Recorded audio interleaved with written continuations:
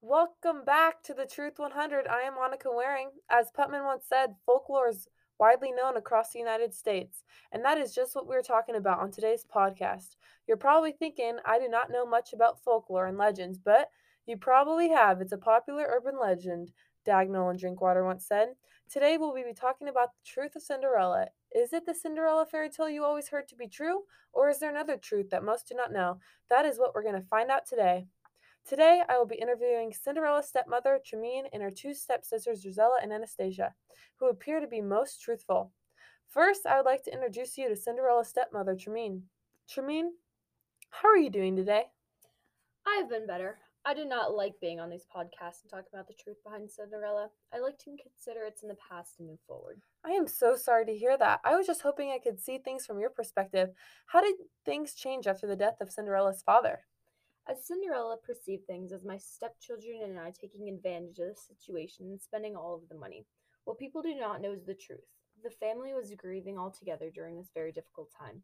We were all trying to figure out how to cope in different ways with our loss. As Cinderella, I can only imagine how she was dealing with not just the loss of a mother, but now a father. How was she doing during all of this? Cinderella did not handle the death of her father well. She was awake most nights, which led to her not thinking correctly and being exhausted.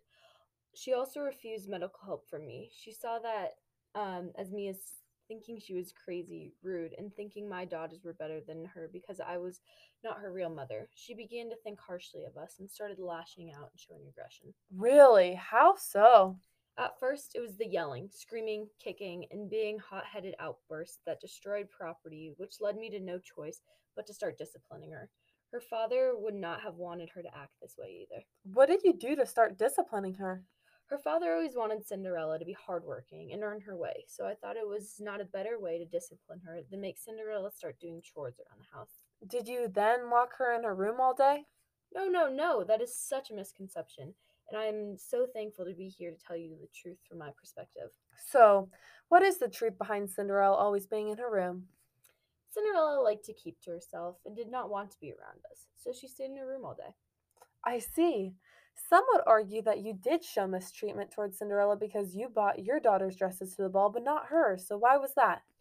I did not buy Cinderella a dress because I knew deep down she would be fully capable to put together a beautiful dress herself, and her father would never have just wanted anything handed to her, so I thought I shouldn't either. Therefore, you were just trying to teach Cinderella a life lesson and had no intentions to be cruel? Exactly. Thank you so much for sharing. I just have one last question before you go today. Were you happy for Cinderella when she left and got married to the king's son?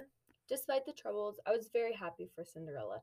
The day I saw her and the prince's son together, I saw the smile of hers again. It was like the first time I saw that beautiful smile of hers since her father had passed away. I wish her the best in life.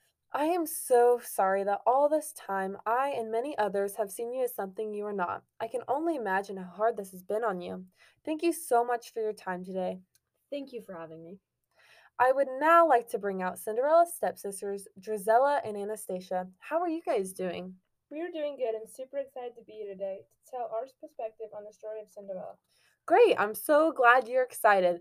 Let's jump straight into things. How was your guys' relationship with Cinderella?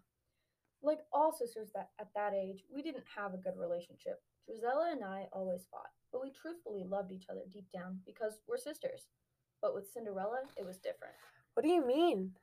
Cinderella and I could never get along. We were constantly arguing and fighting. But things between us got much worse after her father passed. She began to start more arguments and started stealing clothes and other belongings from Drizella and me. Did things ever seem to get better between the two of you? Things between us never got better, but I wish they had. Because Cinderella is now with the king's son, we don't see her much. But if she's listening today, I just want her to know that I hope we can fix things. I also just want her to know that despite the hate, I truly do love her as family. Aw, I hope so too. According to Sims, most tales at some level present a rite of passage through difficulty to maturity, awareness, or resolution. I think that is what happened here in the story of Cinderella. Thank you so much for sharing, Anastasia. As for you, Drizella, how was your relationship? As for me and Cinderella, we did not talk much because she was either in her room or fighting with Anastasia. We were both civil, unless she lashed out on my mother, then I would step in and we would have some problems. Other than that, we stayed to ourselves. Were you and Anastasia ever jealous of Cinderella? I mean, of course we were. I think all sisters at that age are jealous of one another, but nothing more than just your average sisters. What was the worst argument you had with Cinderella? The worst argument we ever had was the dress for the ball. When Cinderella came downstairs wearing her dress, I noticed that some of the beatings were from my clothes that she had stolen. Then we got in a huge fight about it, and I ruined her dress. Wow! Do you regret ruining your dress? Despite her stealing, I did feel bad. I later apologized, and she ignored me and went back to her room like she always does. Was there ever a point that you wished your foot would have fit in that glass slipper and not hers?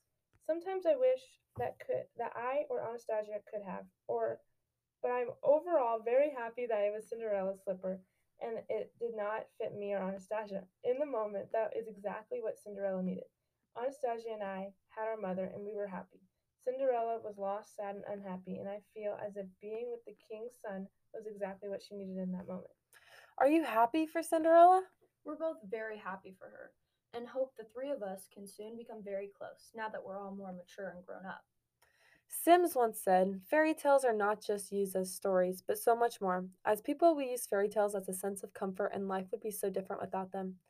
Well, thank you for coming on today and sharing your stories. I am so happy that the listeners and I were able to find the truth about Cinderella. Thanks for tuning in to the Truth 100. I'll catch you next time.